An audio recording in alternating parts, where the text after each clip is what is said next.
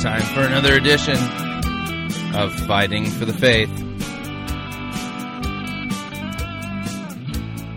Tuesday, December 23rd, 2008.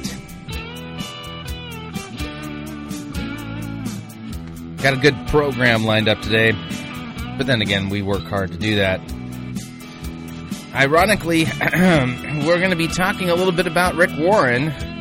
I know that's going to shock some of you, but seems like for the past few weeks, it's been all Warren all the time. He's really been all over the media, and we got some stuff that we didn't have a chance to respond to yet that we've got to respond to, and we'll get to that. We'll be talking about Rick Warren's address to the Muslim Public Affairs Council on Saturday. Got a public radio news story to play for you to listen to, and we'll react to. Also, Rick Warren, apparently Rachel Maddow on MSNBC, she's a lesbian, and she's got something to talk about regarding Rick Warren and the issue of homosexuality. And the question is Warren's church, is Saddleback okay with gays? That's her take on something that somebody pointed out to her regarding some changes at the Saddleback Church website. Of course, we'll talk about it. I think that her charges are a little bit overblown, but the right way to look at it is one regarding Rick Warren seems to be trying to appease everybody, and as a result of it, I think he's making compromises on things that biblically we Christians shouldn't be compromising about. We got listener email today. We've got a very bizarre. I don't know if this is a rhythm and blues or just a blues song from Brian McLaren from the Emergent Church. Got to hear this. It's it's a little over the top bizarre. So we got a great program lined up today. All right, I think without any further ado, we'll get into listener email today. And it always amazes me how people, I think people now have gotten to the point where they just want to win an award for the most creative spelling or mangling of my name. Although Gervais Nicholas Edward Charmley, this is the gentleman from the UK who has 4 names. Okay, most of us get by in life with 2. Although I have a middle name, but it's only for use by my mother when I've done something wrong. He's got 4. So he writes to me, and he's responding to the financial U-turn sermon that we did last week, if you can call it a sermon. And he writes, he says, I've just listened to your December 19th program, and he points out the UK spelling. They even have a different way of spelling the word program in the UK. Did you know that? I did not know that. Programme. I say I'd be tempted to say programmy, but then again, I would show my American roots, like I don't do that already. Anyways, he says, and I have a few thoughts to offer about this sermon that you reviewed. Firstly, I don't think it's a sermon. It's a financial management seminar with tithing thrown in.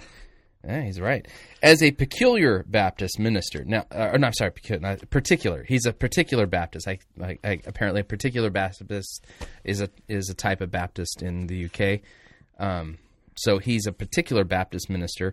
I know a bit about preaching and have spent 2 years at seminary and now going to what you Lutherans would call a vicarage. That's right. You go kind of on-the-job training, where you live in poverty and you learn the ropes of actually being a pastor. He says, among the particular Baptists, the Lutheran view of law and gospel is well known. Having been taught early by John Bunyan of Pilgrim's Progress fame, you probably didn't know that he was a Lutheran Baptist. I did not know that, and that's actually interesting to know. I've read the book myself and find it the law and gospel is done there pretty well.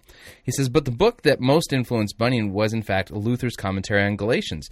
This is probably why many of our writers have been accused of being antinomian, just like your C.F.W. Walther. Thus, a particular Baptist of the old school knows that in a sermon, Christ must be at the center.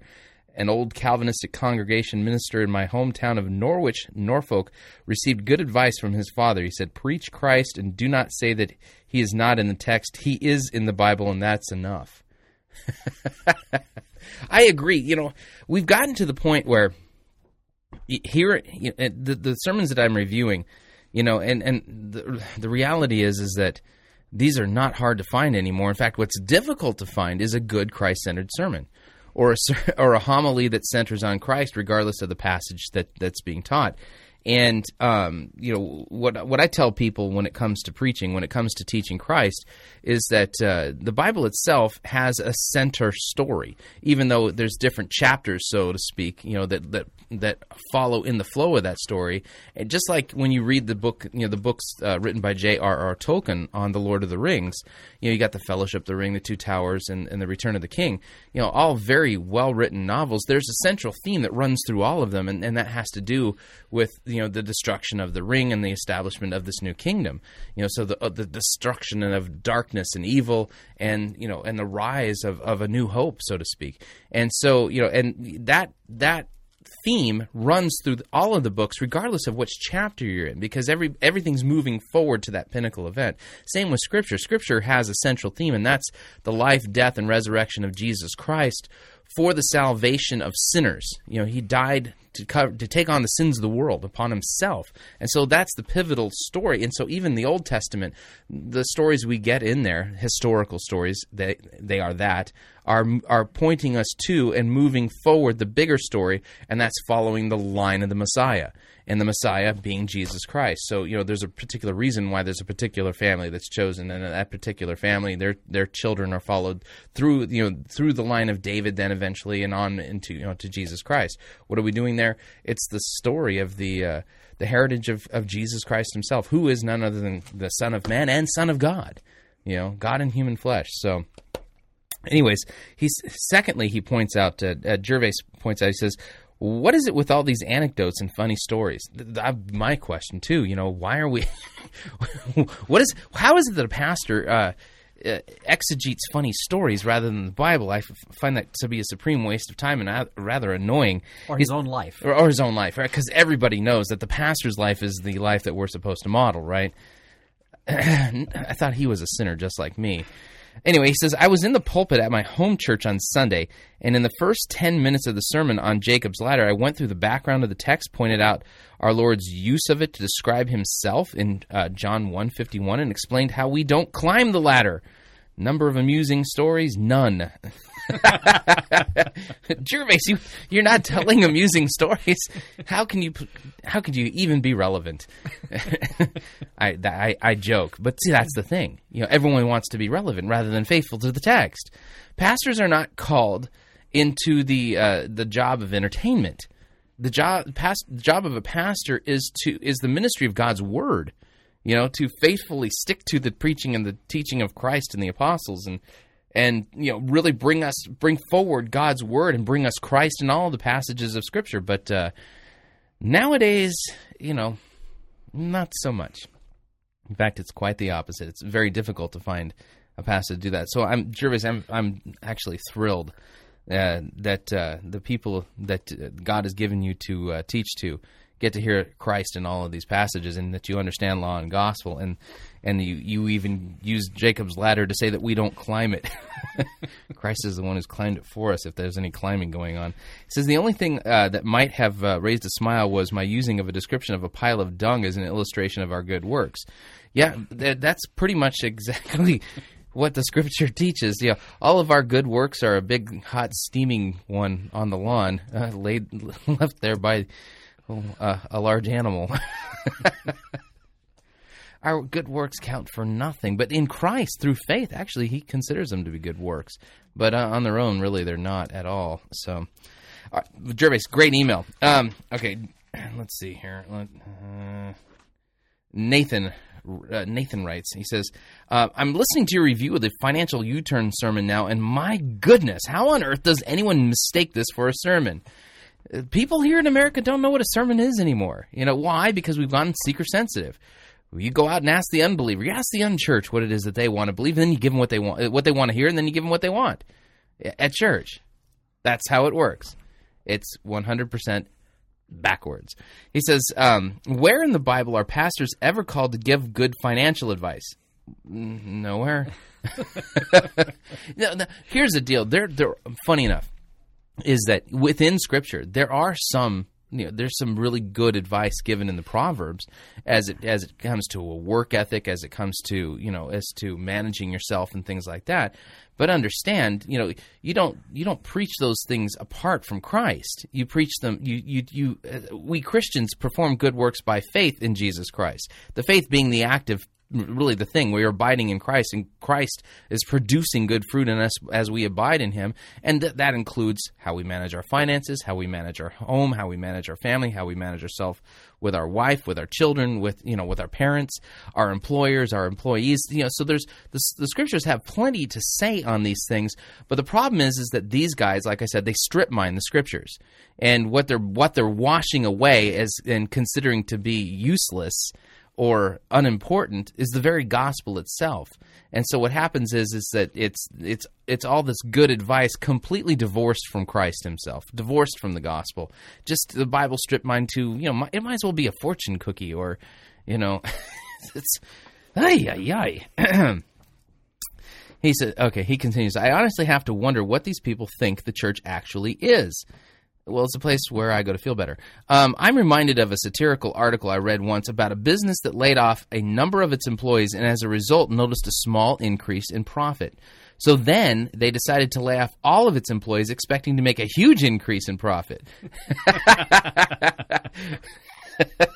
It seems that churches like this have seen that watering down the gospel message is a little bit it gets bigger crowds in each week. So surely removing the gospel completely will bring them in droves. That is a great metaphor. In fact, Nathan, I'm going to steal that, and I'm going to use that sometime in the future. And I'm never going to give you credit for it. So I'm giving you credit now while you have it. But no, that's a great point. So, oh man, I'm looking at our time here. This next one, I want to do this. No, I'll tell you what, I'll do it tomorrow. Okay. I'll talk about the prophecies tomorrow. I got an email from James, and James, wasn't all that thrilled with just wasn't impressed with the fulfilled prophecy stuff that we went over last week, which, by the way, I think is fantastic. And there's more that I'll have to bring to bear, but I'll do that on tomorrow's program or the next program we do. So this is bizarre stuff. All right, I gotta share this. Okay, this one's weird.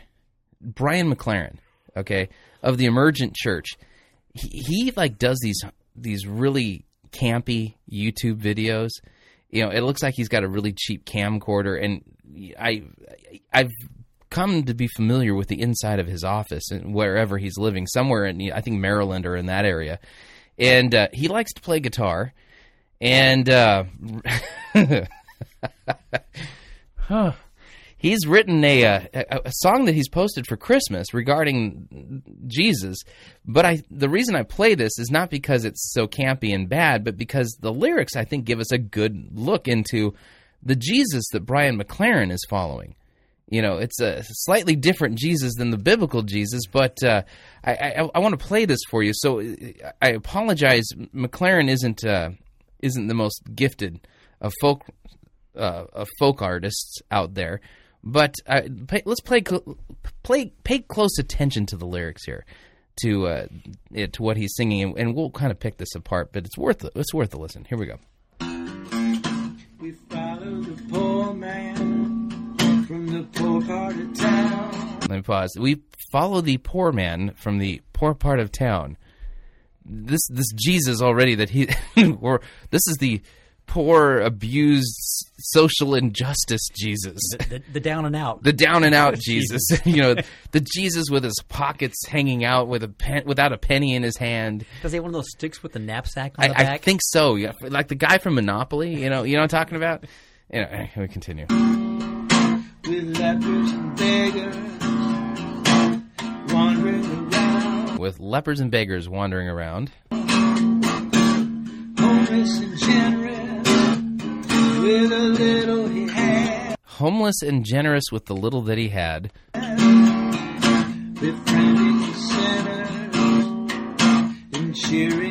Befriending the sinners and cheering the sad.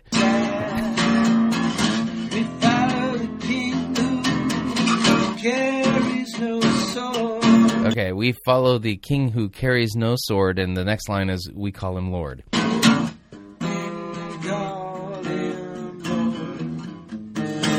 right, verse 1. I apologize, he's not much of a musician. Does this sound like the Jesus you're familiar with in the scriptures? No, not really. Close, but no cigar. Sorry, I just think this is the grapes of wrath Jesus. Exactly. This is a John Steinbeck Jesus. Okay, let's continue.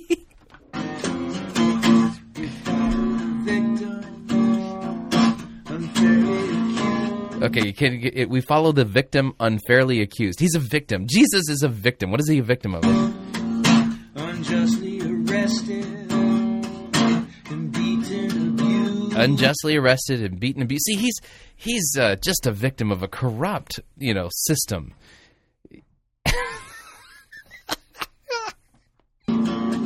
He couldn't get justice from the powers that be. He couldn't get justice from the powers that be.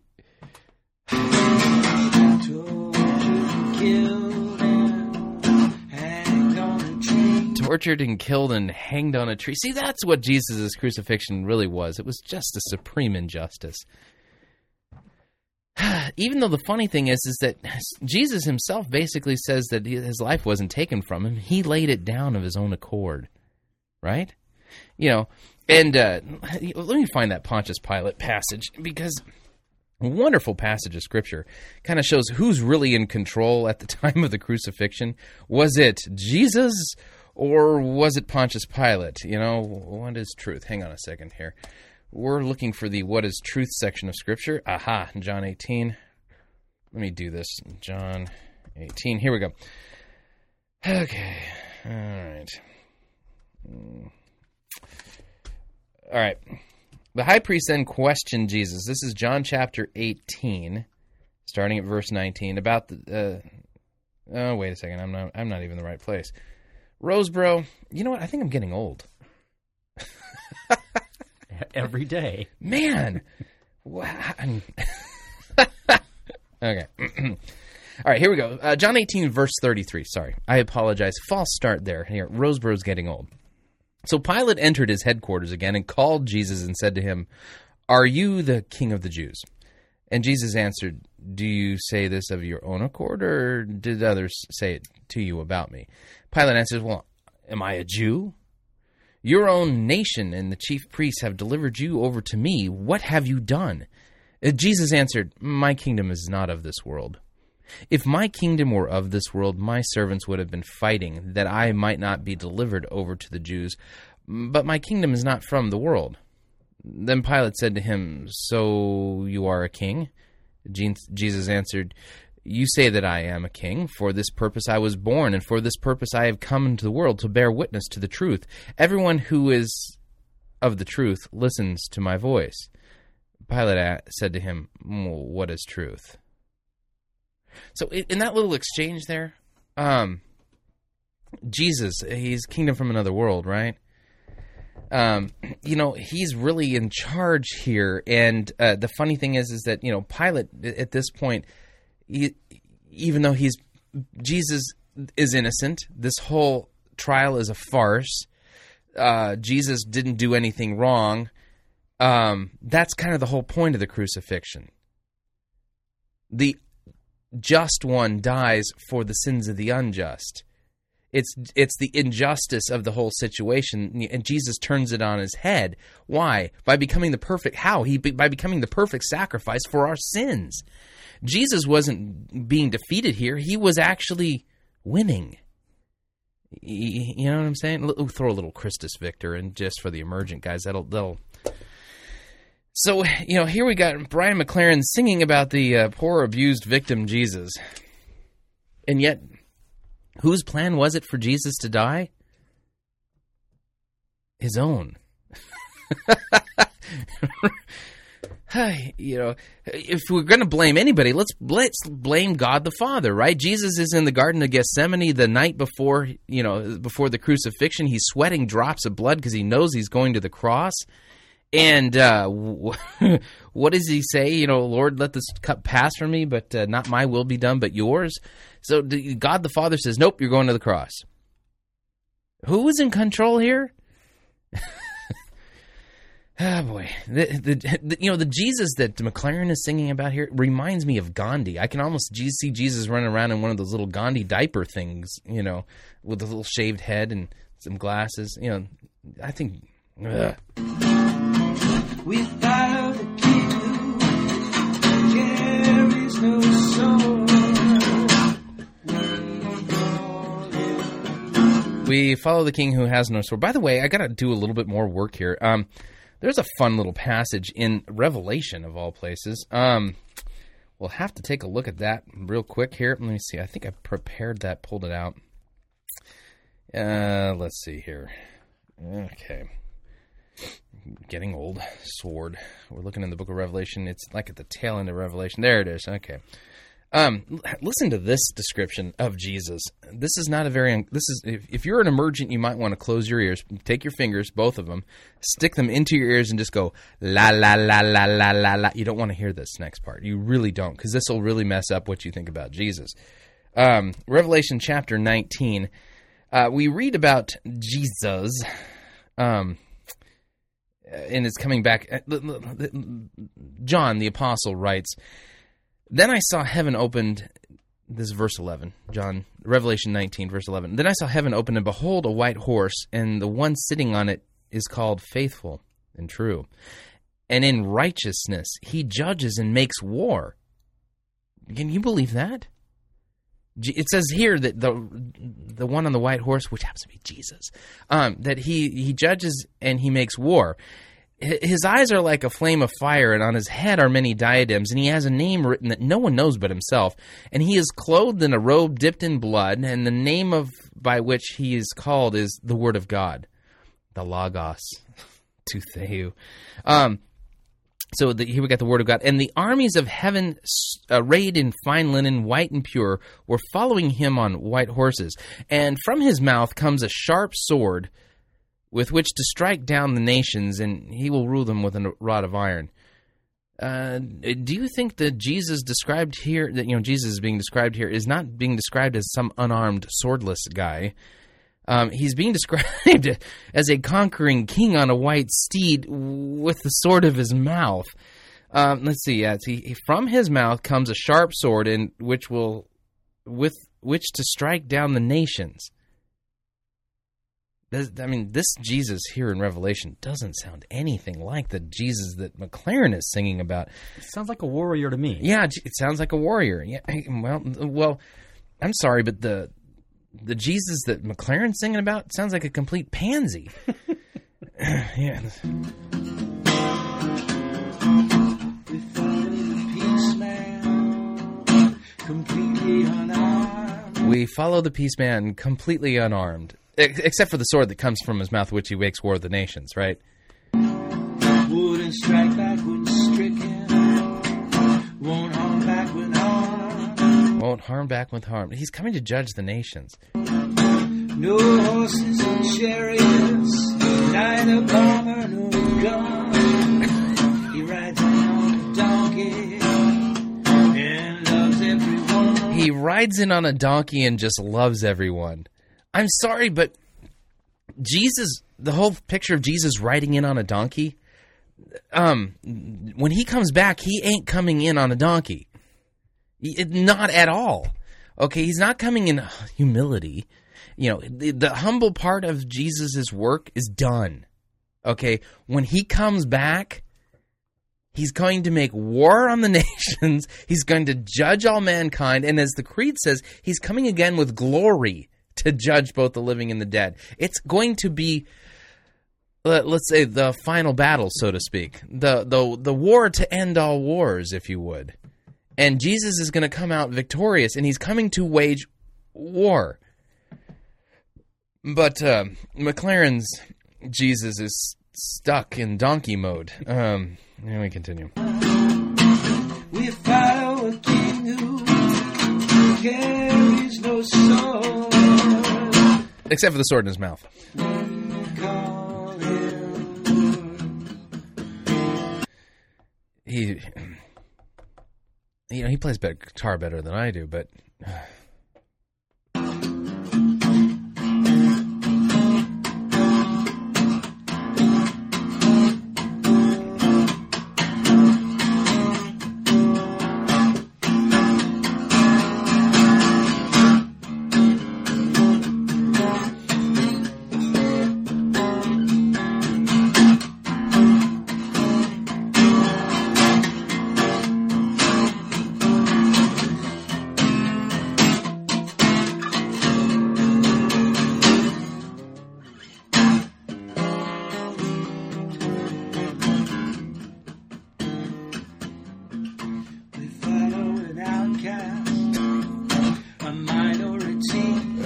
Follow an outcast, a minority.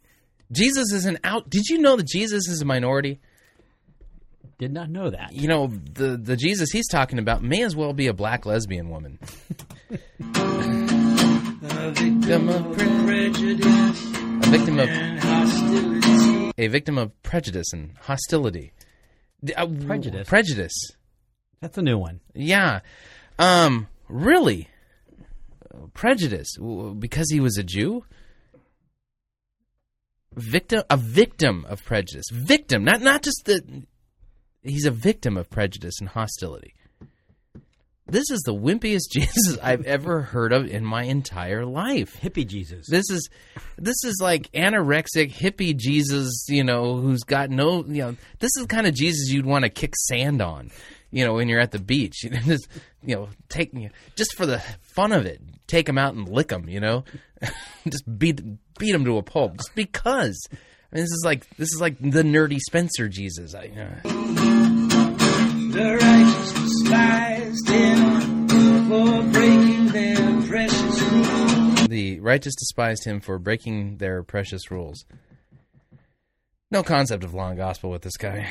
We sinners believed him, though we become fools. We follow the king who carries no sword. Except for the one in his mouth, right?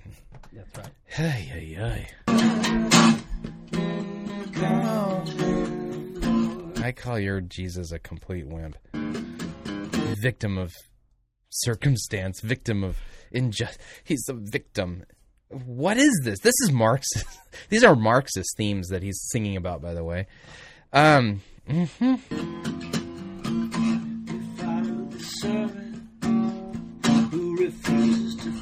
We follow the servant who refuses to fight. Folks, Jesus is coming back to make war on the nations. And he's going to fight his enemies with a sword in his mouth, and he's going to judge people. Does Jesus have a problem fighting? I don't think so. Let me do a little word search here. We're going to pull up the story of Jericho. Okay? And in fact, what we're going to do real quick, we're going to take our first break. When we come back, we're going to talk about Jericho. Okay? We're going to get a little Old Testament on you. And I'm going to change some words in the text. And even though I'm going to change some words, I will not in any way alter its real meaning. So stay tuned. We're going to... Is this going to be a WWJD moment? No. Well, it could be. But this isn't... I don't recommend this. Don't try this one at home. So, oh my goodness. All right. So, stay tuned. We'll be right back. When we come back, we're going to talk about this. We're going to switch gears and talk about this Jesus compared to something from the story of Jericho. If you would like to email me and let me know about whether or not you would like to kick sand in the face of this particular Jesus, because this is not the Jesus of Scripture. Email me, talkback@fightingforthefaith.com. We'll be right back.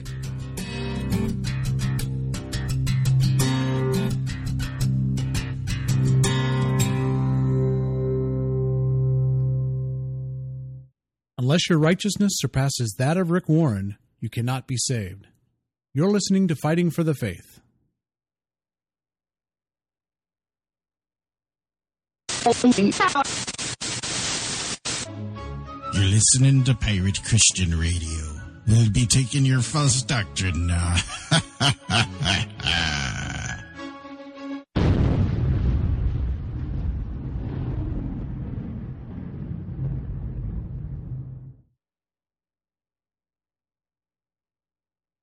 LifeLock. Did you know that identity theft is a $50 billion a year business? And the severe downturn in the economy is providing identity thieves with even more incentives to hijack your identity and destroy your good name. But LifeLock provides a proactive identity theft service specializing in the prevention of identity theft rather than the reporting of it. LifeLock was founded in 2005 and is already considered the industry leader in identity theft prevention. In fact, LifeLock CEO Todd Davis is so confident in LifeLock's ability to protect your good name and stop identity thieves dead in their tracks that he freely shares his social security number on television, radio, and the internet. Furthermore, LifeLock guarantees its services up to $1 million. For more information on LifeLock, visit fightingforthefaith.com and click on the LifeLock logo on our homepage.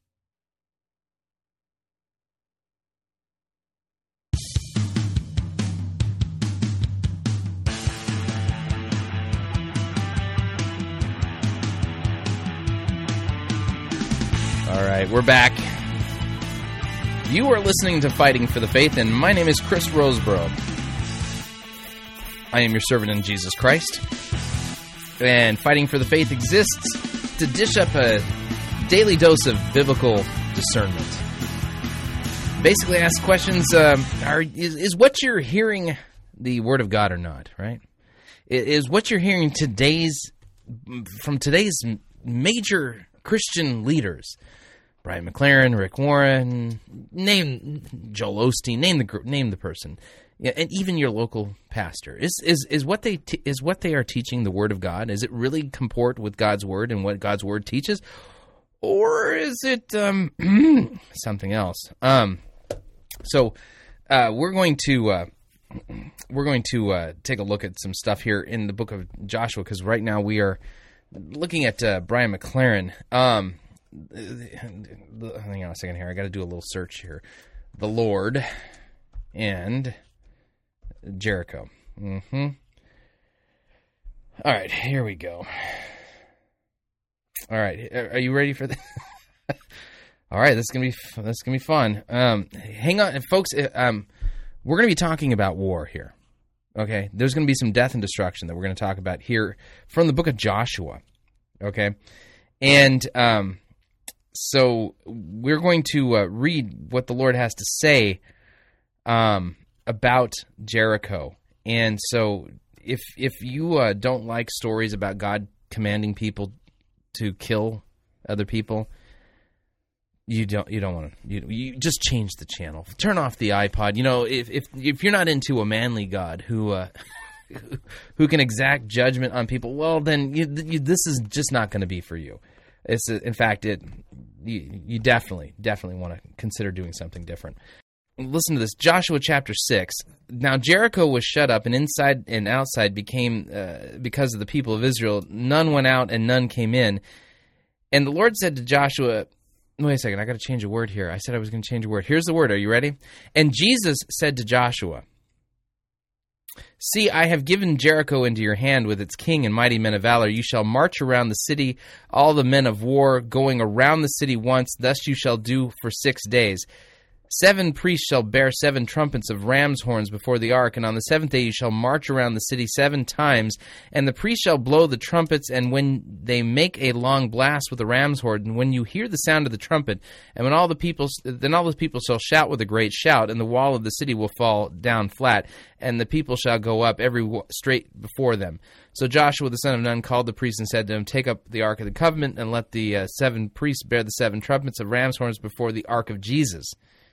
And he said to the people, go forward, march around the city, and let the armed men pass on before the ark of the Lord. The word I changed was the tetragrammaton, in the Hebrew, Yahweh, and I changed it to Jesus. In the Old Testament, we translate it as Lord. When we change it to Jesus, it says that Jesus is the one that commanded Joshua and the armies of Israel to go and destroy Jericho. What do you think of that, Jesus? Tough. Yeah, that's a tough Jesus. And so here we've got Brian McLaren singing about some kind of a Jesus who doesn't make war or anything like that. Jesus he's got all kinds of war stuff going on. Maybe it's the triune thing he doesn't. Oh, I see. That was just the father. See, the father was doing his thing. He was up in his study planning his takeover of the world, and the son was saying, "Oh, no, Dad, let's do it differently, right? I'm going to go down there and have sand kicked in my face." Folks, when you read in the scriptures where the Lord Yahweh commands the children of Israel to kill and destroy, you can literally get away with translating that as Jesus, right? So, yeah. How does that make you feel about Jesus now, right? That's the point.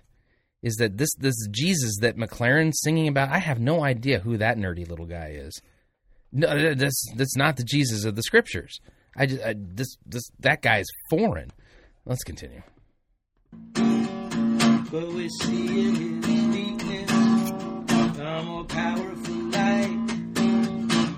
We see in his dying a new way to survive. We see in his dying a new way to survive. And oh, when through his rising to be fully alive, we follow a king who carries no sword. We call him Lord. All right, I'm done. Seriously, what is the Jesus is going to come again with glory to judge the living and the dead. Jesus is the same God of the Old Testament who sent the armies of Israel in to wage war against the Philistines, against the Canaanites, the Amalekites, the Amorites, the Uptites, the Balatites, all of those people, right? Yeah. Yeah. The uptights. Yeah, you yes. just got that. Okay. So, Jesus comes humble and meek, and he goes and dies for our sins, but even that was really an act of war against sin, death, and the devil, because what did he do? He died for our sins, right? His Jesus is more like a Ken doll. Yeah, exactly. More like a Ken doll. Same, not like a G.I. Joe. right. Same genitalia as a Ken doll, too, man. Jeez. Lacking any, the Jesus I believe in was circumcised on the 8th day. All right, you figure that one out. Anyway, so there we go. That's Brian McLaren's latest piece. I just had to share that with you because, again, over and over again, the emergent church movement, they're bringing us a different Jesus. They're to the point now where they've written their own Bible, which completely mangles God's word. It doesn't even come close to faithfully rendering what the text actually says or means. And they've inserted their own unique doctrines. And the Jesus that McLaren follows is basically Gandhi with a bigger beard. That's it. So, all right. We've done McLaren enough for the day. All right. Okay, we're going to move on to Rick Warren. Rick Warren, the only reason I'm talking about him is because everyone's talking about him right now. We need to weigh in on this. And there's some things that he's been doing that basically has me really uncomfortable. Really, really, really uncomfortable. Here's the smaller of the ones, okay? This is from the Rachel Maddow show from MSNBC. And let's hear. Remember us giving a little hat tip to John. Hang on a second. Let me back this up so we got this right. Here we go. This is Rachel Maddow. Rick Warren's Saddleback Church website. He found this very clear statement that maybe ought to have given the Obama folks pause before they invited Pastor Warren to give the invocation at Barack Obama's inaugural. John found this quote. Because membership in a church is an outgrowth of accepting the lordship and leadership of Jesus in one's life, someone unwilling to repent of their homosexual lifestyle would not be accepted as a member of Saddleback Church. Ouch. That means, of course, that Barack Obama asked that the spiritual clarion call at his swearing-in would be delivered by a man who will not allow gay people to join his church if they're unrepentant. He's also a man who says gay relationships are equivalent to child molestation and incest. All right, now pause there for a second. Okay. So she's commenting about the fact that one of her viewers sent her a link to Saddleback's website, Saddleback Church's website, and where they basically said that you cannot be a member of Saddleback Church if you are an unrepentant homosexual. Okay? Now, she's a lesbian. And for her, that's like a big ouch, right? It's inhuman. It's a civil rights injustice on the part of Rick Warren, right? So what's her beef here is that Obama shouldn't have anything to do with this hick backwards thinking homophobe Rick Warren. Okay, but the story doesn't end there because here's the deal, folks. If you are an unrepentant homosexual, then you should be subject to church discipline. Okay, just like if I was an unrepentant adulterer, then I am subject to church discipline.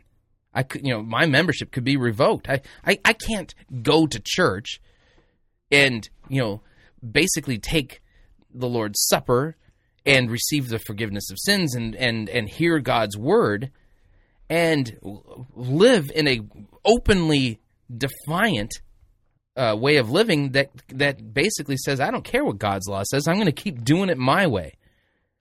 And nothing you can do about it, right? So that would be unrepentance. Unrepentance at that point, somebody sins, well, you need to confront them with them, and if they're not repentant, then we take the church discipline route. Well, Rick Warren's policy, or Saddleback Church's policy, I would say is biblical, right? Yes. Okay. It sounds like you're defending Rick Warren. I know. Stop pointing that out.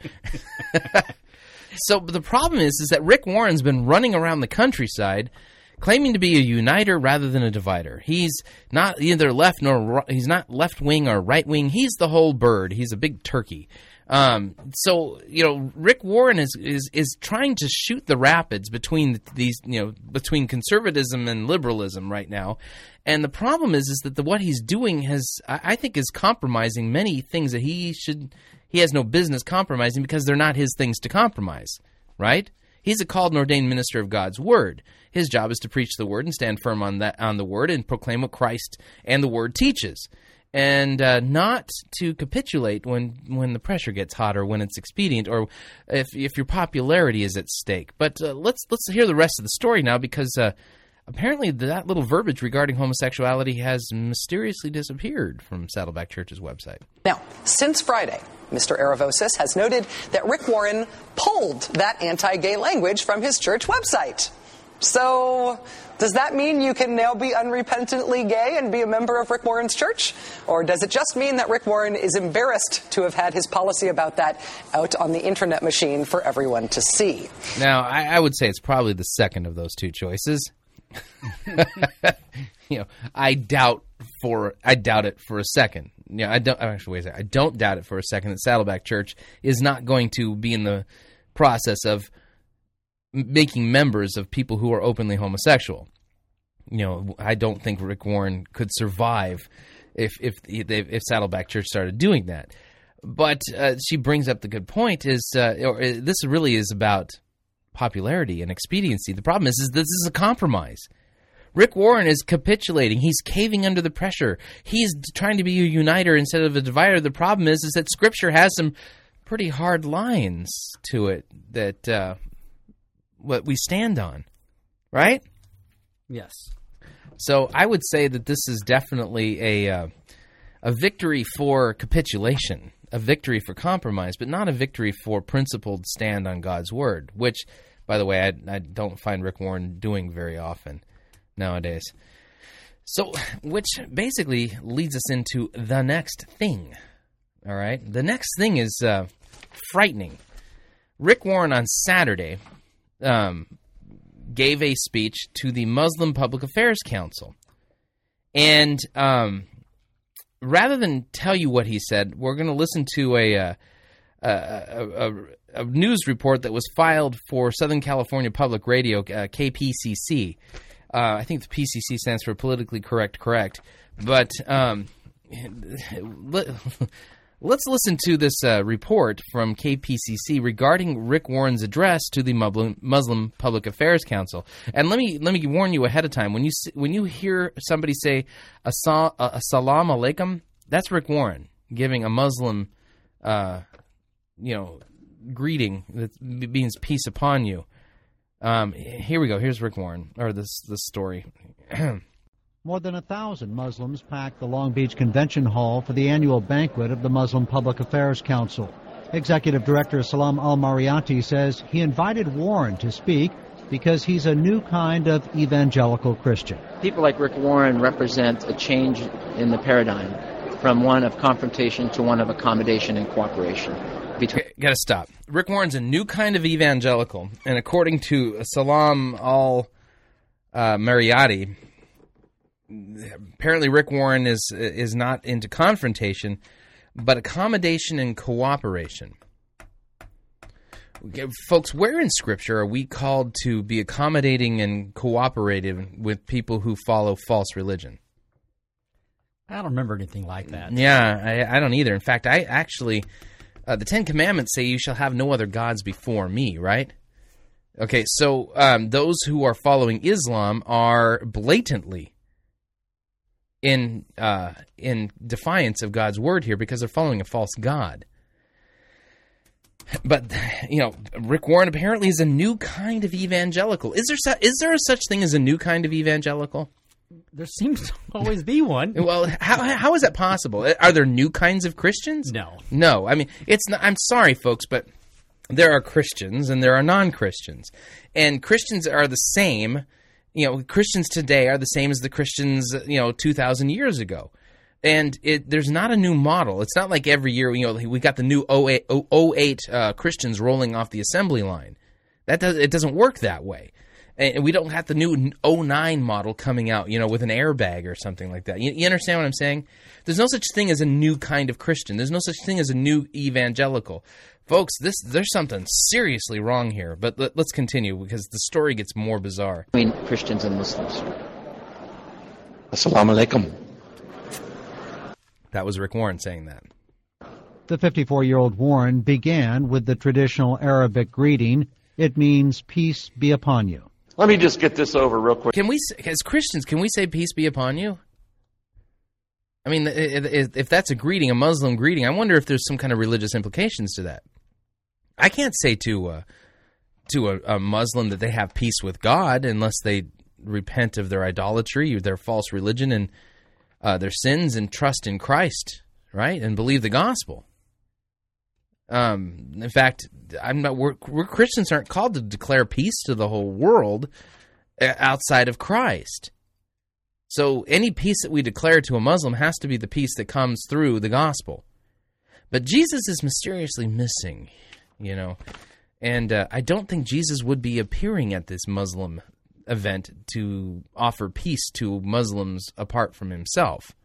Quickly, I love Muslims. And for the media's purpose, I happen to love gays and straights. In the past... Okay, so that's his big quote. Let me back this up so we can hear this in its full context. Be upon you. Let me just get this over real quickly. I love Muslims. And for the media's purpose, I happen to love gays and straights. Who's he talking about? Just real quick, who are we talking about here? Oh, Rick Warren. We can love Muslims on account of Christ. But notice that Rick Warren's love here, he's not bringing them Christ. He's not bringing them the gospel. It's just love. Right? But what does that mean? Okay, I have to give a different definition of love here. There's tough love, and then there's this ridiculous platitudinal love, right? If you believe the Scriptures regarding man's state before God apart from Christ, if you love your neighbor, then you will do everything in your power to share the gospel with them and let God convert them and give them faith so that their eternal condition is not one of eternal hell, damnation, and separation from God. Okay?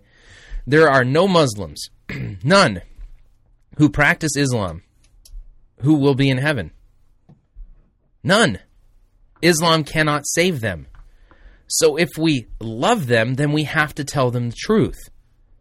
If we don't tell them the truth, if we don't bring them Christ, then they will go to hell. But Rick Warren didn't bring them Christ. He brought them himself. And everyone was so excited for him to say that he loves Muslims. There was applause. And for the media's purposes, I happen to love gays and straights. Well, yeah, we Christians, we do love them. We don't hate them. Our battle is not against flesh and blood. And for the sake of Christ, we must love them enough to tell them the truth. We continue. Past, Warren's also said he thinks homosexuality is unnatural and equated approving gay marriage to condoning incest. He backed Proposition. Notice it's Rick Warren who said. Rick Warren has said that that homosexual is unnatural and equated approving gay marriage to condoning incest. Rick Warren doesn't. I'm sorry, Rick Warren. His opinion doesn't mean a hill of beans. Okay. What this really should say is that Rick Warren affirms that God's word says that homosexuality is a sin, right? Okay? See, it's about Rick Warren. And see, the thing is that we're looking to a man. And the purpose of his, there's that word, purpose. The purpose of a pastor is to proclaim Christ and him crucified, to make disciples. You know, that's really their jobs. And instead, he's out glad handling it with Muslims and telling them that he loves them. Isn't that great? Well, we continue. 8. The constitutional amendment banning same-gender marriage that California voters approved last month.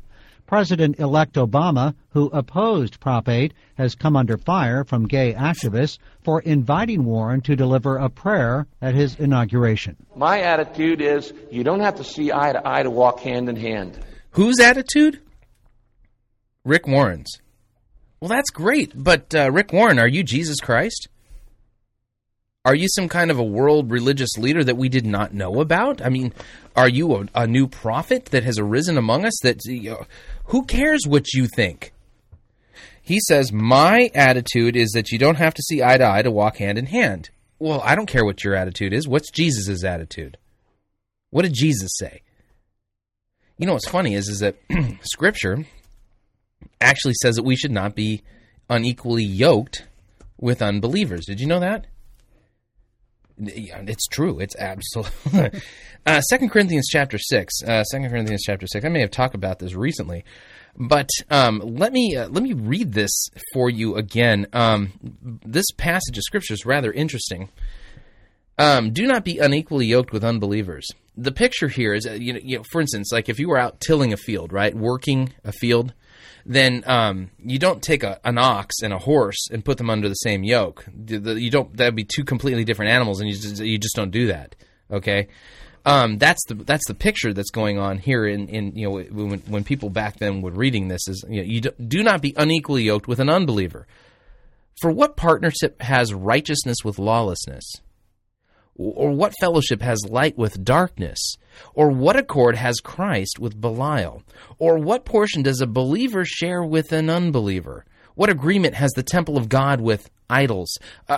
For we are the temple of the living God, as God said, I will make my dwelling among them and walk among them, and I will be their God, and they shall be my people. Therefore go out from their midst and be separate from them, says the Lord, and touch no unclean thing, then I will welcome you, and I will be a father to you, and you shall be sons and daughters to me, says the Lord Almighty. Now, compare what you just heard in Scripture. Do not be unequally yoked with unbelievers. Okay? And by the way, that's the Holy Spirit writing. God the Holy Spirit inspired those words to be penned for our behalf. Okay? Listen now. And this is what Barack Obama and I happen to agree on. Warren heads one of the largest evangelical congregations in the nation, Saddleback Church in Lake Forest in Orange County. He espouses traditional conservative views. He's also urged Christians to do more to fight poverty, AIDS, and global warming. Warren invited Muslims to join him. There are 1 billion Muslims in the world. There are about 2 billion Christians in the world. If just the two of us could get together to start working on these problems, that'd be half the world. Sajid. Did you hear that? He said to these Muslims, there are 1 billion Muslims in the world, there are 2 billion Christians in the world. If just the two of us could get together to start working on these problems, that would be half the world.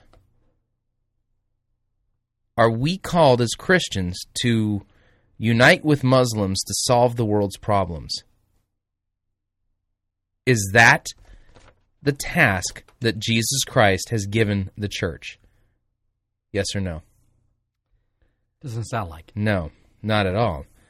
And Scripture says we can't be unequally yoked with unbelievers. We can't work with Muslims. I'm sorry, but we can't. And we are not called to solve the world's problems. That's not the job that Jesus left us to do. Let me read this again. Matthew 28, verse 18. Jesus came and said to them, "All authority in heaven and on earth has been given to me. Go therefore and make disciples of all nations, and baptizing them in the name of the Father and the Son and the Holy Spirit, teaching them to observe all that I have commanded you. And behold, I am with you always, even to the end of the age." What's the job Jesus left us to do? Go and make disciples and to teach people all the things that Jesus had commanded them to do, right? Folks, if we're supposed to solve the world's problems, then show me in the Scripture where that's the priority of the church. Is that even the priority of Islam? Remember, real Muslims consider us to be infidels. And if you've read the Quran, then you know that we're not exactly with real Muslims. They don't really look too kindly upon us. We continue. Ira of Redondo Beach, Radina Adayatali of Irvine, and Fahid Ahmad of the San Fernando Valley said the pastor impressed them. It was eye-opening. What was eye-opening? The similarities between what he believes in, what his faith is, and what Islam teaches us. It's the same coin with two different sides. Okay, that was the reaction of one of the Muslims in the crowd. He didn't want to become a Christian. Okay, instead he says it was eye-opening, and he said the similarities between what Warren believes and what his faith is and what Islam teaches, it's the same coin with two different sides. If a Muslim could come away from that event after hearing Rick Warren and come to that conclusion, then Rick Warren did not preach what Christianity is. He did not preach Christ and Him crucified for our sins at all. I don't know what he preached. Let's make the world a better place. Mm-hmm. I think that's horrible. I've always heard of Rick Warren, but today I have more respect of the man. Yeah, I must admit I had some preconceived notions. Just in my head, I was like, oh, here's another, bigot. So he changed your mind a little bit? Yeah, definitely. Rick Warren is the author of Purpose-Driven Life, a Christian devotional that sold more than 20 million copies. He provided autographed copies for sale at the Muslim convention. You've got to be kidding me. Purpose-driven Muslims? We're going to take our second break. And oh, man, this is serious. Yikes. Oh, man. Folks, what do you think about this? Do you think it's great that now these Muslims think that Christianity and Islam are two sides of the same coin? We have so much in common? Email me, talkback@fightingforthefaith.com. We'll be right back.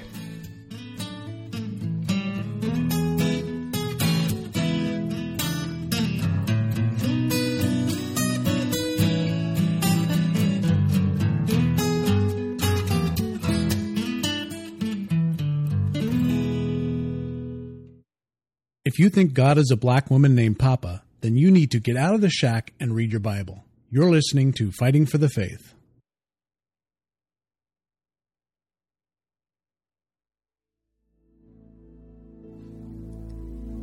This is the air I breathe. This is the air I breathe.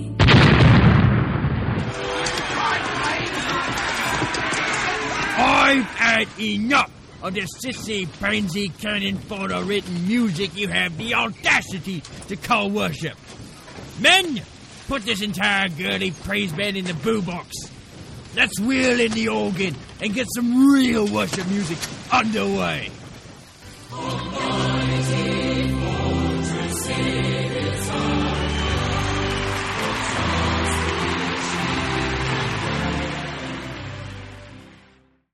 Ye be listening to Pirate Christian Radio. My local Christian bookstore just sells Jesus schlock. Where can I find good material? We at NewReformationPress.com are committed to providing a hand-picked selection of books and teaching materials that educate, inform, and entertain while uniquely maintaining a relentless focus on the gospel. We believe that these forgotten doctrines and their scriptural emphases can not only enrich individual Christians and revive the church, but also address the deepest needs of our culture. Discover our growing library of resources by Dr. Rod Rosenblatt of the White Horse Inn radio program, including his powerful address, The Gospel for Those Broken by the Church, available exclusively at newreformationpress.com, or the Big Picture audio presentation Bible in an Hour by Pastor Wade Butler. Learn the center and scope of redemptive history and scripture in just 1 hour. And of course, be sure not to miss our selection of t-shirts, gifts, and artwork as well. newreformationpress.com. Finally, Reformation theology made accessible.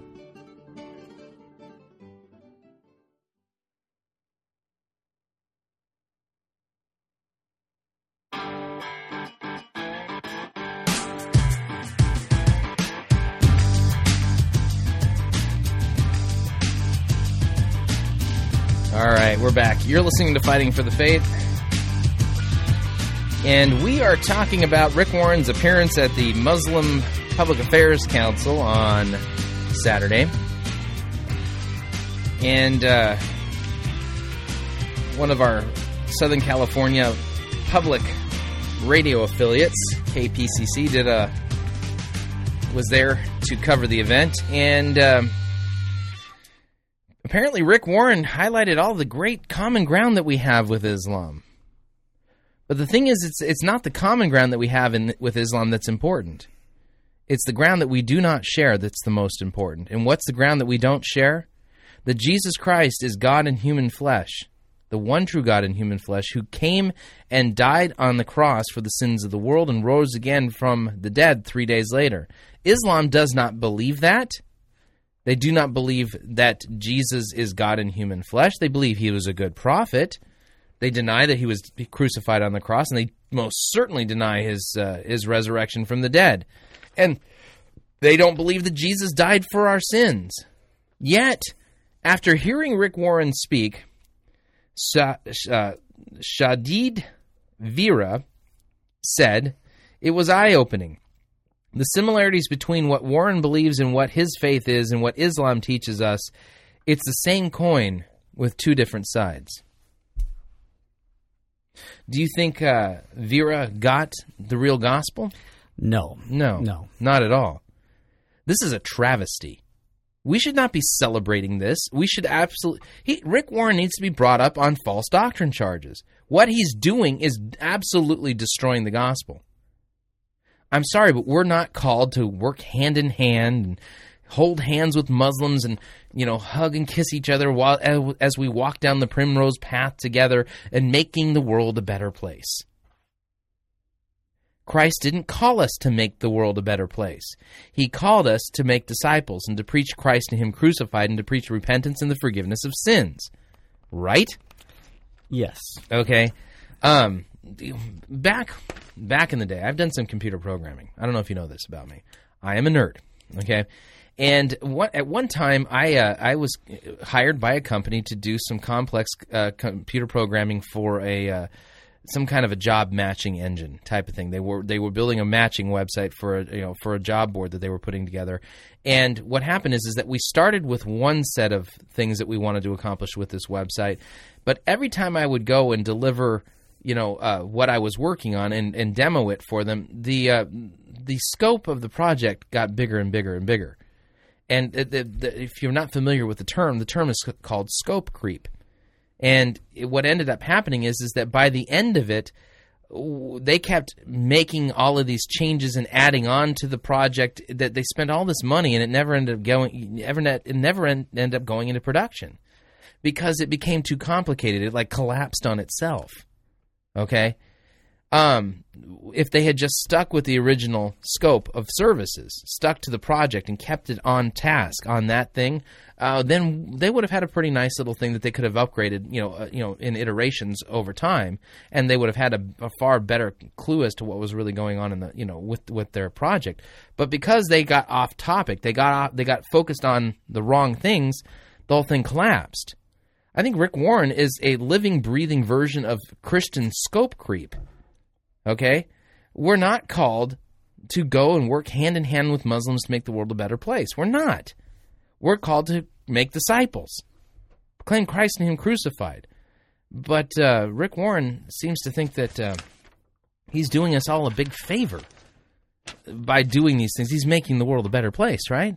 And now he's bringing Muslims in, that we can work hand in hand with them as we fight AIDS and poverty together. And forget the fact that Scripture says don't be unequally yoked with an unbeliever. Who cares? We can all be one, and we'll make the world a better place, right? And let's not be confrontational. Let's be accommodating and cooperative. We're not supposed to be cooperative with the world. We're supposed to bring... Let me read. Let's spend a little bit of time reading here. By the way, if you're... I'm going to change the subject. I have to change the subject. I think I'm going to explode. It's 2 days before Christmas, and the last thing I need is an aneurysm. But at this point, my question is, what does the Scripture tell us regarding how Christ was, remember Jesus was, there was a forerunner to Jesus Christ. Remember who that forerunner was? John the Baptist. John the Baptist. Let's see how accommodating he was. Okay. Here we go. In the 15th year of the reign of Tiberius Caesar, Pontius Pilate being governor of Judea, and Herod being tetrarch of Galilee. This is Luke chapter 3, and I'm reading verse 1. And his brother Philip, tetrarch of the region Eutrea, and Trachonitis, and Licinius, tetrarch of Abilene, during the high priest of Annas and Caiaphas, the word of God came to John the son of Zechariah in the wilderness. And he went into all the region around Jordan, proclaiming a baptism of repentance for the forgiveness of sins, as it is written in the book of the words of Isaiah the prophet, the voice of one crying in the wilderness, prepare the way for the Lord, and make his path straight. Every valley shall be filled, and every mountain and hill shall be made low, and the crooked shall become straight, and rough places shall become level ways, and all flesh shall see the salvation of God. Okay? So the word of the Lord comes to John the Baptist, right? And he's in the wilderness. And this was prophesied by none other than Isaiah the prophet. By the way, John the Baptist is the last of the Old Testament prophets.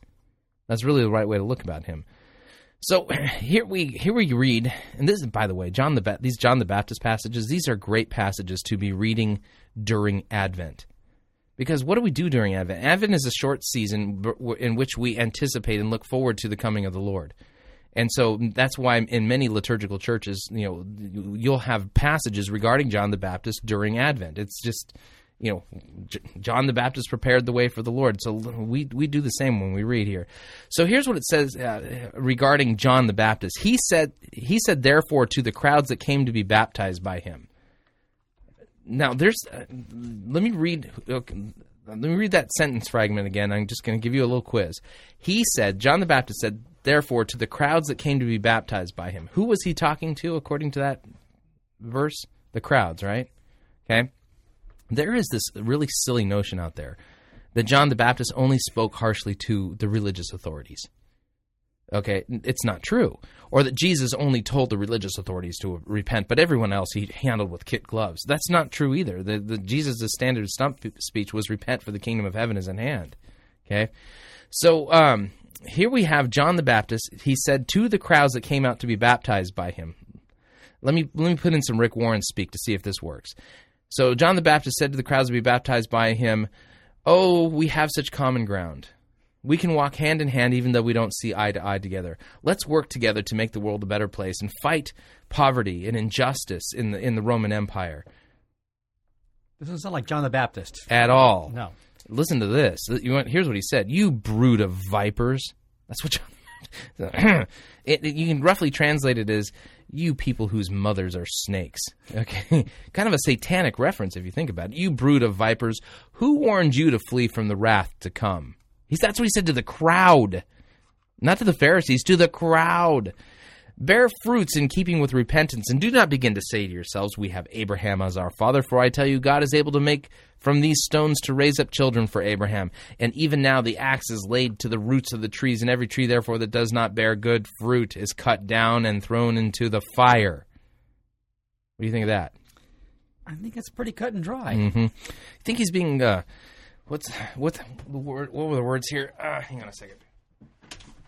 That's right. The story said accommodating or cooperative. Was John the Baptist being cooperating and accommodating? Not at all. No. folks, the reality is, and we're going to play a sermon from Bill Swirla here in a minute, where he talks about this. We Christians Christ is coming back.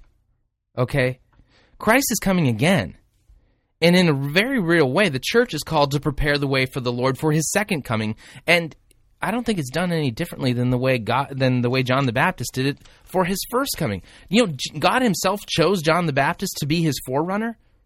And the word of the Lord came to John the Baptist, and the message that he was giving was a message he received from God? Chris, you're just being narrow-minded. I know. It's just, what about the money changers?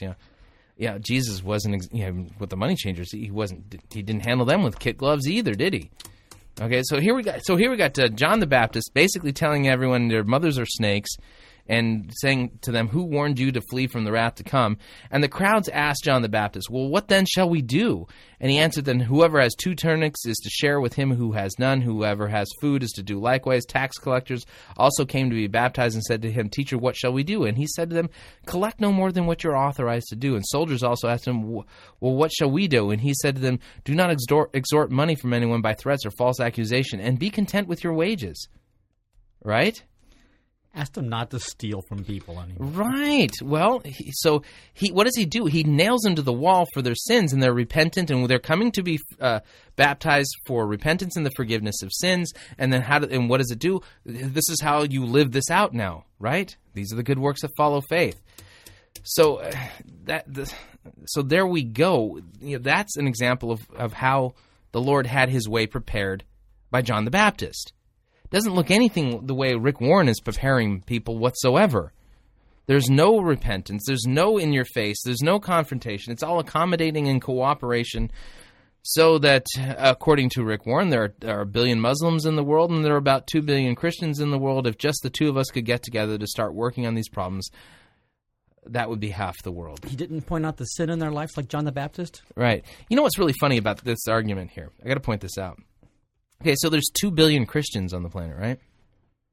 Is the Christian world completely free from disease, evil, poverty, sickness, and injustice? I don't think so. No, I don't think so either. In fact, which nation is the Christian nation again? Is it the United? We're supposed to be the United States is supposed to be a Christian nation, right? I've heard that. Yeah, well, apparently that's what some people believe. But last time I looked, we haven't got our act together. There's still poverty. There's homeless people when I get off the freeway. Right? So apparently the Christians have done a miserable job of fixing this, and all of a sudden he just looks at, hey, look, if you got 1 billion, we got 2 billion. Look at it, if we just get together, we can solve all these problems. Is that making purpose-driven Muslims out of them? No preparing the way of the Lord by calling people to repent and believe the gospel. Nothing of that nature whatsoever. Folks, this isn't Christianity. And what Rick Warren has done, and I'm sorry, but hooking up with Muslims the way he did, and the fact that their takeaway was that Islam and Christianity have so much in common that they're two sides of the same coin, basically tells you that Rick Warren didn't bring Christ, didn't bring the forgiveness of sins, didn't call for repentance, didn't call for faith. Instead, in some social gospel platitudinal way, presented a feel-good religion where we're all you need is love, and love is all you need. But he didn't bring Christ, and he talked about himself. Who cares about you, Rick? You're a pastor. You're supposed to bring us Christ. So, all right. Well, what we're going to do right now is we're actually going to listen to an Advent sermon, a good one from Holy Trinity Lutheran Church in Hacienda Heights, California. The pastor is the Reverend Bill Swirla, and the name of the sermon is called Prepare, and it's about John the Baptist, and it's very appropriate for us here. 2 days before Christmas, I'm holding out, and listening to Advent sermons still. So this is a good one that we should really consider, especially in light of what we just heard regarding Rick Warren. In the name of Jesus. The voice of one calling in the wilderness, prepare the way of the Lord, make his paths straight. You know you're in the season of Advent when John the Baptizer shows up. And I call him John the Baptizer just to distinguish him from radical Protestantism. He's anything but a radical Protestant, or maybe he is. There he is in all his wilderness glory, clothed with camel's hair, with a leather sash around his waist, and a strange macrobiotic diet of locusts and wild honey. Eat your heart out, Atkins, which means honey that you grab with your bare hands out of rotting logs while angry bees are buzzing around your head. Imagine John walking into the service this morning, all scruffy as he appears on that bulletin cover of yours, munching on a grasshopper, maybe a few bees still stuck in his sticky beard. I imagine he smells a bit too. What would you think? And would we even let him in the door? No, we wouldn't let him in the door. And can you believe it? This is the guy whom God chose to be the forerunner, the last of the Old Testament prophets and the forerunner of Jesus Christ himself. Doesn't God care about hygiene, being seeker-sensitive, loving, caring, handling people with kit gloves? How come he didn't pick somebody with their best life now? Well, you're asking a question I cannot answer. In the door. John is one of those characters in the Bible that make you more than just a little nervous. He's intense, driven, focused. The word is holy. John was holy. Holy as in set apart for a sacred and divine purpose. When you think of John, think of the word prophet. Old Testament prophet. Yeah, I know he's in the New Testament, but it's just, as Mark says, the beginning of the gospel. He's an Old Testament prophet. Part of that line that extends from Elijah to Malachi. John even makes his appearance in the Jordan wilderness at exactly the same place where Elijah left the earth, carried up to heaven in a chariot of fire. There's John. John was the last of the Old Testament prophets, the forerunner of the Christ. His holy purpose was to prepare the way. He came preaching a baptism of repentance for the forgiveness of sins. And I want to point something out to you here that I just noticed while I was reading the text in the middle of the aisle. Let's call that the work of the Holy Spirit, huh? Notice that John preached a baptism of repentance for the forgiveness of sins in two ways, not just one. He baptized, but he also proclaimed a coming baptism. And you cannot have John's baptism without the coming baptism.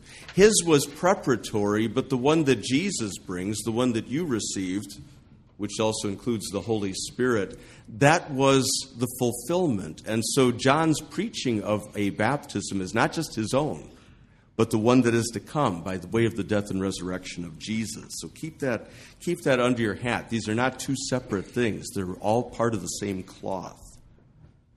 There was no such thing as baptism in the Old Testament. You can search from Genesis to Malachi. You won't find baptism anywhere. At least not the kind of washing that somebody else did to you. There were plenty of ceremonial washings where you washed yourself, but none where somebody else did it to you. That was something new. In the Old Testament, your sins were forgiven by the shedding of blood. You brought your sacrifice, a goat, a lamb, a bull. And that blood shed in your place was your forgiveness. And that blood sprinkled on you was the sacrament of your forgiveness. But now John brings something entirely new to Israel. He brings a baptism, a washing with water for the forgiveness of sins. Now, people could have rightly said, we don't need that. We're already forgiven. This is a good point. I think a lot of people have this attitude, why should I be baptized? I'm already forgiven. Why should I have the Lord's Supper? I mean, I'm already forgiven. I don't need that. Let's see what he says about this, though. We're already forgiven. I said, rightly. People could have said that because that's what some people say. They say, hey, I'm forgiven. What do I need baptism for? Hey, Jesus died for the sins of the world. What do I need my kids baptized for? Hey, I've been forgiven. What do I need the Lord's Supper for? That's not the way of faith. Baptism was God's idea. God sent John. However, John came to his understanding of baptism. Some think that he learned it in that Essene community in the wilderness where he likely was raised as an orphan after his old parents, Zechariah and Elizabeth, died. However he came about this idea, it came from God. John's baptism was God's baptism, and John was sent by God. It had been almost 500 years since Israel had heard from a prophet sent by God. That was the prophet Malachi, who said that the Lord would send his messenger ahead of him to prepare the way. That's what Malachi means, my messenger. And so there was this hope, this expectation that God would send a messenger to prepare the way for the Christ. And now, 500 years later, here's John, standing in the Jordanian wilderness, dressed like a prophet, smelling like a prophet, sounding like a prophet, living proof that the Word of God endures forever. John's message was hard-edged. Law. You wouldn't like it. Repent. Repent, for the kingdom of God is at hand. Repent. Turn around. Make those rough places smooth, level those mountains, fill up those valleys. Get to it. Repent. You're going the wrong way. Turn around. Come to a new mind, a new way of thinking about God, about yourself, about everything. John was calling Israel out of Israel's comfort zone, away from its religious institutions, the temple and Jerusalem, out into the wilderness, that hard-edged, nasty place. And that was the point. This was a reverse exodus back into the Jordan wilderness, a rebirth and a renewal through the water of the Jordan. That's how people were prepared for the coming of the Messiah. Repent and be baptized. That, by the way, is how people are prepared for the second coming of the Messiah. Repent and be baptized. Some things don't change. You say to yourself, I'm not in a repentant mood. I don't feel repentant. I don't have anything to repent of. You know what John would say to you? Repent. Repent of your slavery to your puny feelings, which will one day lead you to hell. Repent of your deafness to God's law, which says you're a damned sinner. Repent of your religious security, your comfortable idolatries, your sentimental sanctuaries where you try to hide from God, your faith, hope, and trust in religious institutions. Repent of your anxieties and your adulteries, your disregard for human life, whether it's in the womb or in the nursing home, your trust to technology and science and medicine and all those other good gifts as if they could save you from eternal death, your faith in science over the Word of God, your casual approach to the holy things of God. Oh, you got plenty to repent of. Repent of the comfortable suburban sanctuaries that you defend at all costs. Come out into the wilderness. Get uncomfortable. That's where God shapes His people. A people who wrestle with God on God's terms, not their own terms. Be baptized. Wow. Right between the eyes, man. He took the law with a 2x4. I love how he took John the Baptist's message and then brought it right into... That was relevant, wasn't it? Brought it right into today's lingo. And what did he do? He just slapped us upside the head with the law. And folks, if any of you could have just listened to that and not been convicted of your sins, then John the Baptist would say to you, repent. He would drive that point farther down. See, this is what's missing from men like Rick Warren. Their message isn't one of repentance. It's one of feel-good sentimentality and feeling like you're making the world a better place. Well, as we walk hand in hand with Muslims and as filthy sinners that you are in need of cleansing. That's what John would say. It's not surprising that the religious avoided John like a plague out of Egypt. The prophet Isaiah hears a voice calling to him, says, cry out. And he asks, what? What shall I cry? This is what? All flesh is grass. People may not want to hear that. You may not want to hear it, but you need to hear it. Your flesh is like grass. grass of the field, like the flowers that bloom in spring. Do you see the point? The grass withers, the flowers fade, you die, as you are destined to do. Hear it, embrace it. There's no getting around it. The wages of sin is death. Some of us have the privilege of knowing, or at least having an inkling, as to what will likely kill us. That is a privilege. Most of us have no idea. It may be a popped blood vessel in the middle of the night. It may be a stray cell running amok even now, unbeknownst to us or the medicine men. It may be a tiny blockage in a key artery that one day just decides to close. It may be an errant bullet intended for someone else by some kid who doesn't know how to shoot straight. It may be a drunk driver who jumps the median strip right into your lane. The grass withers, the flowers fade, you die. Well, this is getting more depressing. A rotten sinner, and I'm going to die.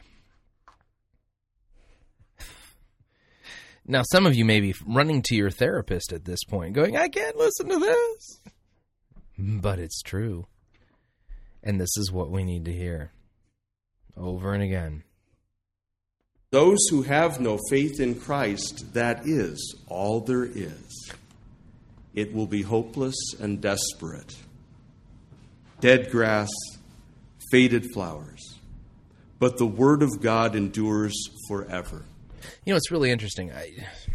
There's a kind of a cult flick that's out there, V for Vendetta. Can't stand the homosexual theme running in it, but there are a couple of good lines. It's a very interesting movie.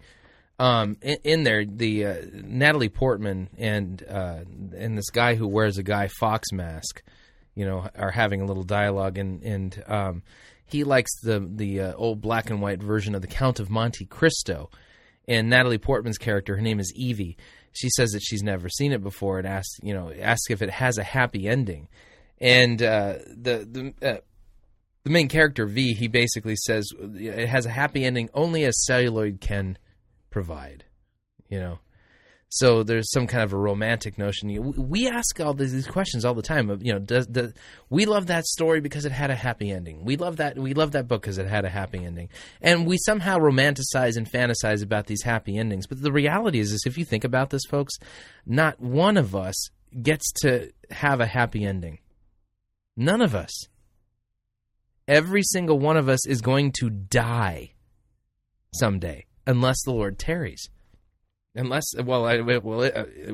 Lord tarries, then we're all going to die. If he doesn't, then we'll be gathered with him in the clouds. That's the day of victory. That's the big happy ending, is being united with Christ when he comes. But, from an earthly perspective, every single one of us has an unhappy ending. We're all sinners, and the wages of sin is death, and every one of us has a payday coming. Some of us are closer than others, and some of us are closer than we would think to that unhappy ending. Death, dying, being killed. Right? But Jesus Christ himself is the only one who has conquered death. He's the one he's the only one who's had a happy ending so far. He actually came through death. And he promises a happy ending at the end of the age for those who believe and trust in him. Those who know their sinful condition, know their need for a Savior, and have repented of their sins and trust in him. He offers a happy ending, free and gratis. But here in the story so far we're getting from Swirlhead, this is not happy ending kind of stuff. This is sad ending talk. Well, let's see what he does with it. But the Word of God endures forever. The Word endures, and the Word is your life. The Word became flesh, born of Mary. He took up your sin-diseased humanity. The Word endured the cross, scorning its shame for you. The Word conquered the grave, your grave, on your behalf. The Word rose from the dead. The Word endures forever, and in him you endure forever too. John spoke of the coming one, his cousin, Jesus. They are cousins, you know. Younger in age, yet older. Greater in stature. John said he wasn't worthy to bend down and loosen Jesus' sandal straps. I baptized you with water, but he will baptize you with the Holy Spirit. With John's baptism came the whole lot, and with Jesus comes a whole lot more. With the water, the Spirit. That's your baptism. You have been baptized with the greater fulfilled baptism of the greater one. The one who died and rose in your flesh to save you from eternal death. Oh yes, something will kill you, that is for certain. This is also for certain, Christ will raise you. You have been baptized by him into his life and into his death by the water and the Spirit. Now there's a happy ending, right? And so he's pointing to our hope, and that hope is grounded in Christ. Christ promised his right, covenant. Exactly. We can trust him because he's overcome death. Doesn't matter how much we love or care. It's what Christ does, not us. Exactly. So what do we do? Get up on a high mountain. That's what we do. God says it. He's speaking to the church, to Zion, to the herald of good news. Lift up your voices with strength. I don't care how weak they are. You can't keep this a secret. It must be broadcast, published far and wide. John prepared Israel for the first advent of Jesus. Do you know who prepares the world for his second advent? You, the church. Yep, he's right. And the question is that I have is the church really preparing the world for the second advent of Christ? Or are they instead paving the road for the Antichrist? Is John the baptizer of the end times, calling sinners to repentance, urging sinners to baptism, to faith in Christ, to being prepared for his coming in glory. This is the mission side of Advent. Think of yourself as a John the Baptizer. Now, you don't have to go out and eat grasshoppers, and you don't have to dig your honey out of rotten logs, you know. You don't have to wear scratchy camel's hair or a leather sash. But I'll tell you this, if you let your light so shine before others that they see your good works, if you let your baptism show in this world, you will appear as strange to this world as John the Baptist. This world that seems to value strangeness above everything else except one kind of strangeness, holiness. That the world cannot abide, holiness. So let's face it, what can be weirder than a diet of the Lord's Supper? Makes grasshoppers and wild honey look like nothing. The body and blood of Christ. The world will consider you a first-class religious weirdo in the ranks of John. If you want proof of that, listen to one of my favorites, Richard Dawkins, the once famous biologist, now turned atheist apologist, a kind of pathetic figure in his old age, who says that Christians are deluded people who worship sky fairies. We'll see how it fares for him on the second coming of our Lord. So don't worry, you're going to have your share of trouble from the left and from the right, from church and from state. The Pharisees rejected John and thought he was demon-possessed. King Herod had John arrested for publicly criticizing Herod's shacking up with his sister-in-law. Yeah, speak of grace alone, through faith alone, for Christ's sake alone, and the world of religion will turn on you and call you a heretic. Ask Luther. Speak against the systemic murder of unborn children or the gross distortion of God's gift of marriage, and you'll be charged with taking away people's rights. The message you bring is a message the world needs to hear clearly.